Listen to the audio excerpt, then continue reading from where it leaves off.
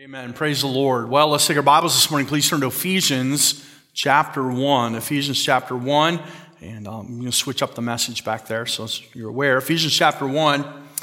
I left my prayer requests on my desk, but I want to remember also Donna's not with us this morning. You probably noticed that. She's with her mom. And so let's remember Mrs. McEachran in prayer as well as she continues to battle cancer and the family's taking turns ministering to her needs week by week. And so Donna is up there with her right now. So let's remember them in prayer as well. All right, we'll give you a fuller list tonight at the drive-in service as we gather here in the parking lot.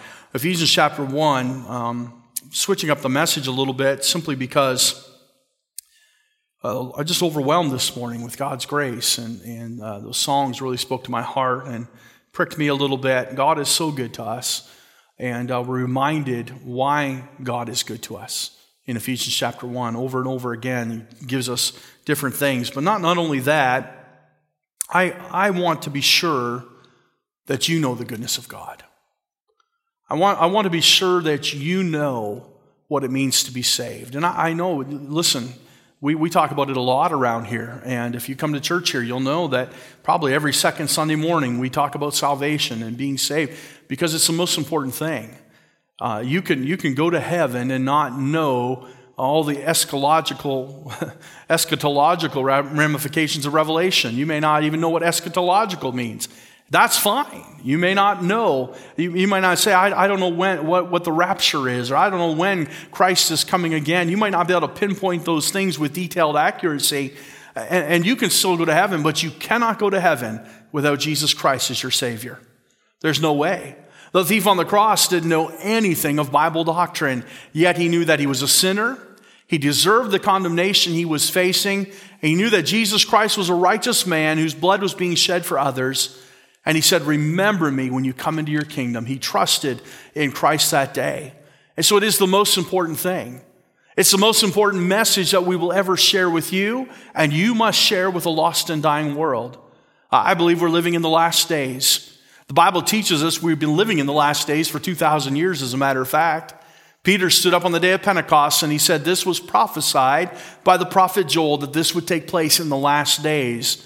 I don't think we're living in the last days. I think we're living in the latter days, which means the very last of the last days. The Bible talks about the latter days, that perilous times shall come. We are living in those days, and I believe that Christ could come at any time, and it is our responsibility as born-again believers to make sure we are sharing the message of Christ. Tonight, you're going to hear a testimony from Pastor Paul of a gentleman or a lady and their daughter that they led to the Lord Jesus Christ this week. We're thrilled to hear about many being saved, and so we pray that you would come tonight and be a part of that service and hear the testimony of another soul trusting Jesus Christ. But my question for you is, have you? I hope that in Ephesians 1, we learned this morning for the believer that we are reminded of why God is good. I think we all have our own testimonies. We could all stand up today and say, this is why I believe God is good, and give very personal, intimate details of what God has done in our lives individually. But as a church, we must also know the doctrinal reasons God is good. The things that God has done for us, even those things that we don't consider on a daily basis. And yet, Ephesians chapter 1 is just ripe with doctrine and telling us what God did for us. And so let's look together in Ephesians chapter 1. Let us pray together first. And we're going to work our way through this passage. And if you don't know Christ as your Savior, I'm telling you, we sang that complete in thee, and it busted me up when we got to your blood has bought for me, has my pardon bought for me. Your blood, my pardon has bought for me. Think about that. We don't deserve that. That's why it's called grace, but it's only through the blood of Jesus Christ. There's no other way.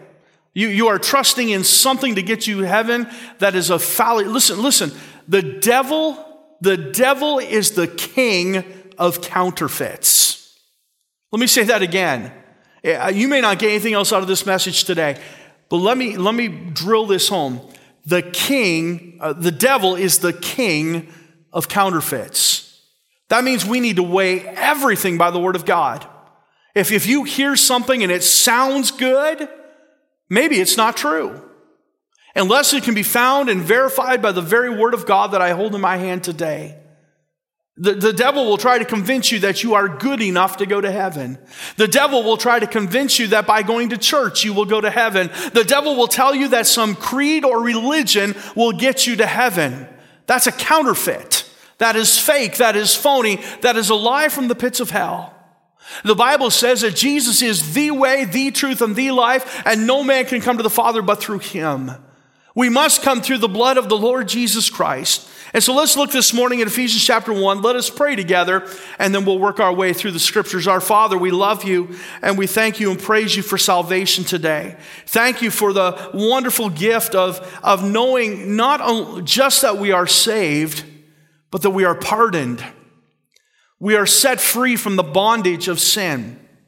Lord, I know that I fail. I know, like a dog returned again to his vomit, I go back to things once in a while in my heart and my mind and in deed and in action, and I'm sure every one of us could testify to the same. But Lord, this we know today, that if we've been saved by the blood of Jesus Christ, that blood is sufficient to pay the price, not only for our past sins, but for our future sins as well. That we can come to you and find you faithful to forgive us and cleanse us of our sin and all unrighteousness. That we can know that you chasten us as a child rather than condemn us as a sinner. Father, what a wonderful thing to fall into the hands of a merciful and gracious God. Oh God, you've pricked my heart today, and I pray that it would come out in the Word of God now, that the message of salvation so clear and plain. And Lord, remind the believer of these wonderful things that you've done for us. Father, we'll thank you and praise you. In Jesus' name, amen. Ephesians chapter 1, Paul, an apostle of Jesus Christ by the will of God, to the saints which are at Ephesus. The other day I was driving in my car and I was with Tanner. And we had to run over to Brantford and back and for some business things. And so Tanner went along with me for the ride. And we came across St. James Street. And I was just teasing. And I said, Tanner, is there a St. Tanner Street anywhere I need to know about? And he said, I don't think so. And I said, well, it's possible you're a saint, right? He says, no. And I said, the Bible says if you're a child of God, you're a saint. To me alone, that fact is overwhelming. Paul did not write to the church as Saint Paul. He wrote to the saints at Ephesus. Understand the standing that we have in Christ Jesus and what the Father thinks of us the moment we put our faith in His Son, Jesus Christ. Not because we are worthy or not because we are good enough, not because we are religious enough, but because we have a relationship with Jesus Christ and He chooses to cover us with His blood. And when God looks upon us, He does not see a bunch of broken sinners gathering together, striving to honor God, but instead He sees the saints of the church of God. He says, to the saints which are at Ephesus and to the faithful in Christ Jesus, grace be to you and peace from God our Father and from the Lord Jesus Christ. Blessed be the God and Father of our Lord Jesus Christ. You can stop right there and ask yourself this question. Why does Paul call him blessed? Why does Paul attribute to God the Father this blessed compliment or this praise or this glorification? Why does he say, blessed be God the Father of our Lord Jesus Christ? Because he says this next, who hath blessed us with all spiritual blessings in heavenly places in Christ. Now, I believe with all my heart when the Bible says, but my God shall supply all your need according to His riches and glory by Christ Jesus. I believe with all my heart that within Jesus Christ we can be blessed beyond all measure, and God takes care of a lot of our material goods. But listen, the greatest blessing we'll ever know from knowing God and knowing His Son Jesus Christ is what it says right here in verse 3, that we are blessed with all spiritual blessings in heavenly places in Christ. There are a lot of people today that if we were to go around the world, you will find that they have absolutely nothing. That they are just blessed to be alive and to know Christ Jesus. I've been to Africa and I've seen the poverty that people live with. I've been down into the jungles of outside of Accra, Ghana, and gone down to the little village church where they just have stones 3 feet high and bamboo shoots coming up out of those stones and a thatched roof that they've made themselves. And I've heard them sing the praises of their God for an hour, and they have nothing. No food, no home. They live in the jungle. And yet they've been blessed with all spiritual blessings in heavenly places in Christ. You see, sometimes our focus is way too temporal. We look at the things that are in our hands and the things that we have. We worry and we fret about money, and I understand that the society we live in today requires money to take care of your home and to take care of food for your family, and I'm not against those things. The Bible very plainly says, render unto Caesar that which is Caesar's. In other words, Christ is acknowledging we live in a society that deals with finances and economy and money. I get that. But our greatest blessings are not here on this earth. Our greatest blessings are spiritual blessings in heavenly places in Christ. If you were to be honest with yourself and ask yourself some questions this morning, what is the very greatest blessing in my life? You would have to probably say salvation. Salvation is the greatest blessing of our lives. That is rooted in the heart of God and in the mind of Jesus Christ. If you were to ask yourself, who is the greatest blessing in my life? The answer, of course, would be Jesus Christ, who shed his blood on the cross to pay the price for your salvation. If you were to ask yourself, where does my future lie? It lies in heavenly places in Christ Jesus. We look forward to a heavenly home. We look forward to the presence of Christ for all eternity. So our greatest blessings in this life are spiritual blessings in heavenly places in Christ. Now notice this as we're looking to the future about these blessings and these things that are taking place daily. But look what happened in the past in verse 4. According as he hath chosen us in him before the foundation of the world. Now be careful. Ephesians chapter 1 has been long used by those who are hyper-Calvinists. They would like you to think that God has ordained some to go to heaven and condemned some to hell before they ever had the choice or the ability to choose. They don't believe in the free will of man. Now, I understand there are some in varying degrees of that. I'm talking about the extreme. I'm talking about the hyper-Calvinists, and I don't want to paint everybody with the same brush. But I want you to notice what the Bible says. There is something about being chosen, but notice what it says, in him. Everybody that comes to the Lord Jesus Christ by their own free will is chosen. Not because of their merit, not because of their personal goodness, but simply because of the blood of Jesus Christ. Because we are in him, in the chosen one, we are part of the beloved because we are in Christ. Romans chapter 8 and verse 1 says, there is therefore now no condemnation to them which are in Christ Jesus. Let me ask you today, friend, are you in Christ? Are you in him? You can be part of the elect and part of the chosen if you will get into the chosen one, who is Jesus Christ. See, it's not about God choosing you before you were born. No, he chose his son, Jesus Christ. He is the chosen one. And if we can be in Christ, we too will be chosen. It says he was chosen before the foundation of the world that we should be holy and without blame before him in love. It's kind of like putting on a costume. The world does not, or God does not, see who we really are because now we are in Christ. Oh, sometimes that old flesh shows itself. Sometimes we sin.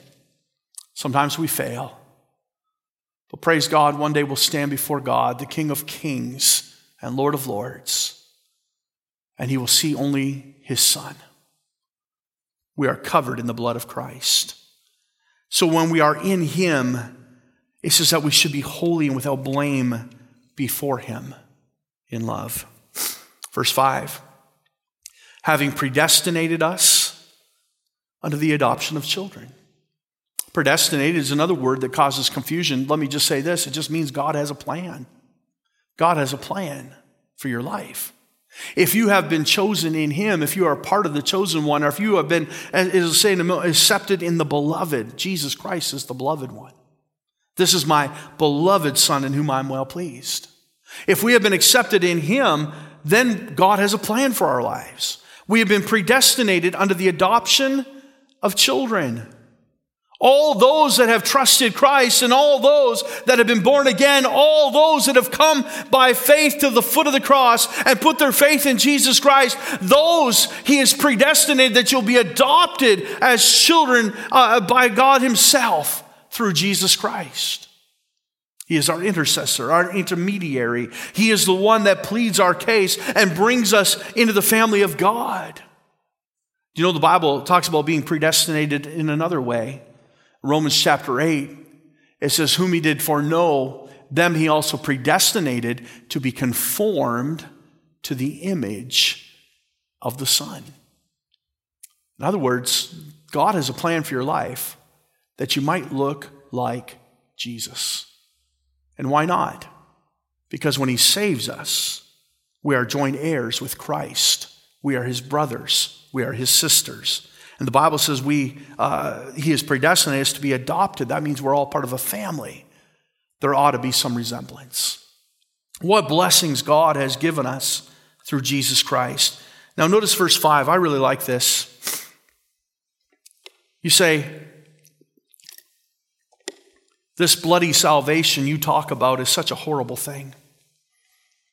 We were talking a couple of weeks ago about the hymns, giving you some background and history you might remember. One of the songs was There Is a Fountain Filled with Blood, and even when that song came out in the 1780s, they tried to change the words. Instead of there is a fountain filled with blood drawn from Emmanuel's vein, they came up with something from Calvary's cross, a fountain flowed. They didn't want to use the word blood. It was offensive.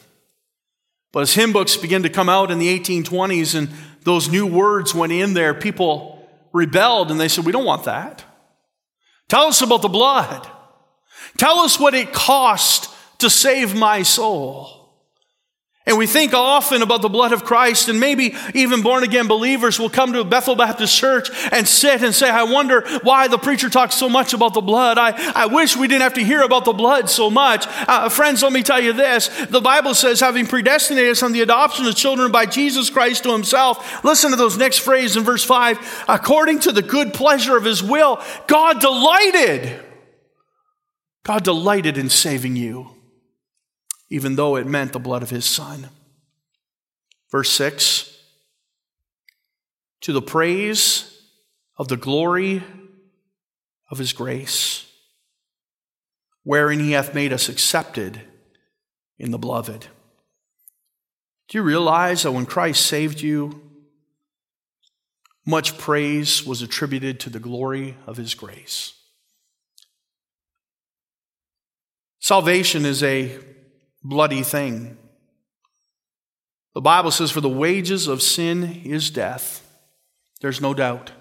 And verse 7 says, in whom we have redemption through His blood, the forgiveness of sins, according to the riches of His grace, wherein He hath abounded toward us in all wisdom and prudence, having made known unto us the mystery of His will. And there it is again, according to His good pleasure, which He hath purposed in Himself, that in the dispensation of the fullness of times, He might gather together in one all things in Christ, both which are in heaven and which are on earth, even in Him, in whom also we have obtained an inheritance, being predestinated according to the purpose of Him who worketh all things after the counsel of His own will. You say, why are you still reading? It's still one sentence. That we should be to the praise of His glory, who first trusted in Christ.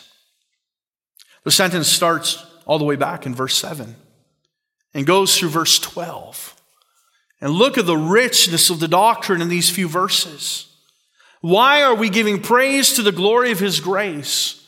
You know, grace that is shown is literally unmerited favor, something we do not deserve. And there's often we are blessed with those things. I just heard Brother Kevin was telling me that his wife went through a drive-thru and somebody prepaid for her coffee.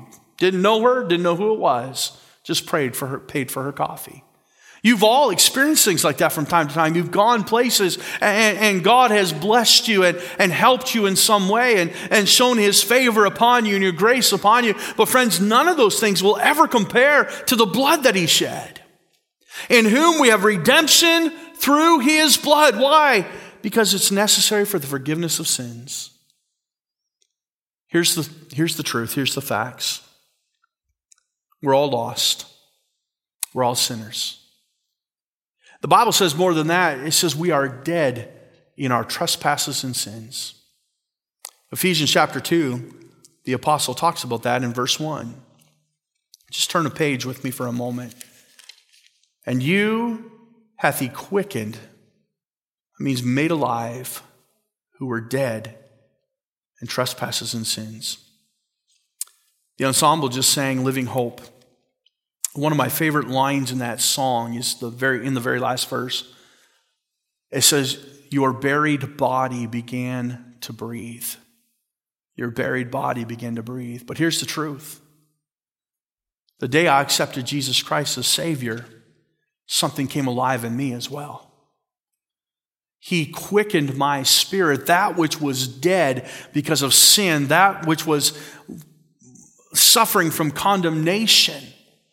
Because I had rejected Jesus Christ, the moment I accepted Christ by faith, the one who shed His blood for my sins, the one who shed His blood that I might have the forgiveness of sins, the one who shed His blood that I might have the redemption of sin.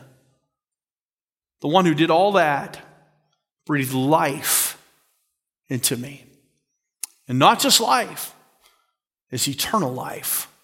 For God so loved the world that He gave His only begotten Son, that whosoever believeth in Him should not perish, but have everlasting life. God has been so good to us. And let me just read through the last few verses and make some concluding thoughts. The Bible says in verse 7, look there again, in whom we have redemption through His blood. Here's something to be thankful for: the forgiveness of sins. The forgiveness of sins. We sang earlier, complete in Thee, your blood hath pardon bought for me. You know, I'll have to take some time and go and dig out pardon in the Bible. I know it's there. It's in Romans. It's in several places, 1 Corinthians, about our pardon in Christ Jesus. I preached on it probably 3-4 months ago. Here's the thing. Forgiveness is one thing. Pardon is another. Forgiveness is to not charge it to your account any longer. In other words, if Brother Calvin sins against me and I say, I forgive you, that means I'm not going to hold him against him any longer. If we pass each other in the hallway, I'm not going to treat him any different than I normally would. I'm not going to cut off fellowship because I have forgiven him. We will still be restored and go back to those things that we did before.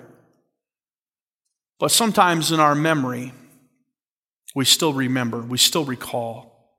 And we still put up a shield that says, I'm not going to let that happen again. Pardon means it's expunged from your record. It's gone completely. It's a step beyond forgiveness. It's been washed out of the book by the blood of Jesus Christ. He has forgiven us. He has pardoned us. Notice what it says in verse 7. He has redeemed us, in whom we have redemption. That means you were a slave to sin. You were held in sin's chains and in sin's prison. But Jesus Christ came and redeemed you because He paid the price. Oh, you were wasting away with a life sentence, and it certainly would end in death. The Bible says the wages of sin is death, and sin, when it has its end, is death. And we know that we are on death row. We're not just in some prison that we will find parole or freedom from apart from Jesus Christ, but we are destined to death. But Jesus Christ paid the price. So we're redeemed. We're set free. There's no paperwork to be done. There's no parole board to go before. There's no lawyers that need to be hired, because Jesus Christ is our advocate, and he stands before the Father and he pleads the case that his blood is sufficient, and he redeemed us. In whom we have redemption through his blood. He forgave us of our sins. He has pardoned us according to the riches of his grace. Now look at this, verse 8. He hath abounded toward us in all wisdom and prudence. Abounded, I think of abundant life. Look at all that he has given us. He has made known unto us the mystery of his will. In other words, this is what I always wanted to accomplish in your life. This is the mystery of the Old Testament revealed in the New. Christ in us, the hope of glory. According to his own good pleasure. Could I encourage you to do something? Take a pen and underline his good pleasure every time you see it in the scriptures. 3 times, I believe it appears in Ephesians chapter 1. What a wonderful thing to know that God did all these things because he loves us and he delights in us. That in the dispensation of the fullness of time, he might gather together. And here's the end game. He wants us all to be one. One day, the trumpet will sound. The graves will burst open wide, and the dead shall be caught up to meet him in the air. Then we which are alive and remain shall also be caught up with them to meet the Lord, and forever we will be with the Lord. 1 Thessalonians chapter 4. Listen, friends, do you know Christ? I want to say this. I believe we are much closer to the return of Christ than we are the death of Christ. You see, what do you mean by that? The death of Christ, we are now almost 2,000 years removed from. But I believe that Christ could return today. It's so important that we're ready. Do you know Jesus? If you're saved today, if you're ready, would you take some time and rejoice? Would you praise him for his goodness and some of the things that we've read this morning and sang about and heard? I went and sat with my wife during the last song, and I said, I just feel overwhelmed this morning with God's goodness. God is good. And you can know his goodness if you'll trust him today.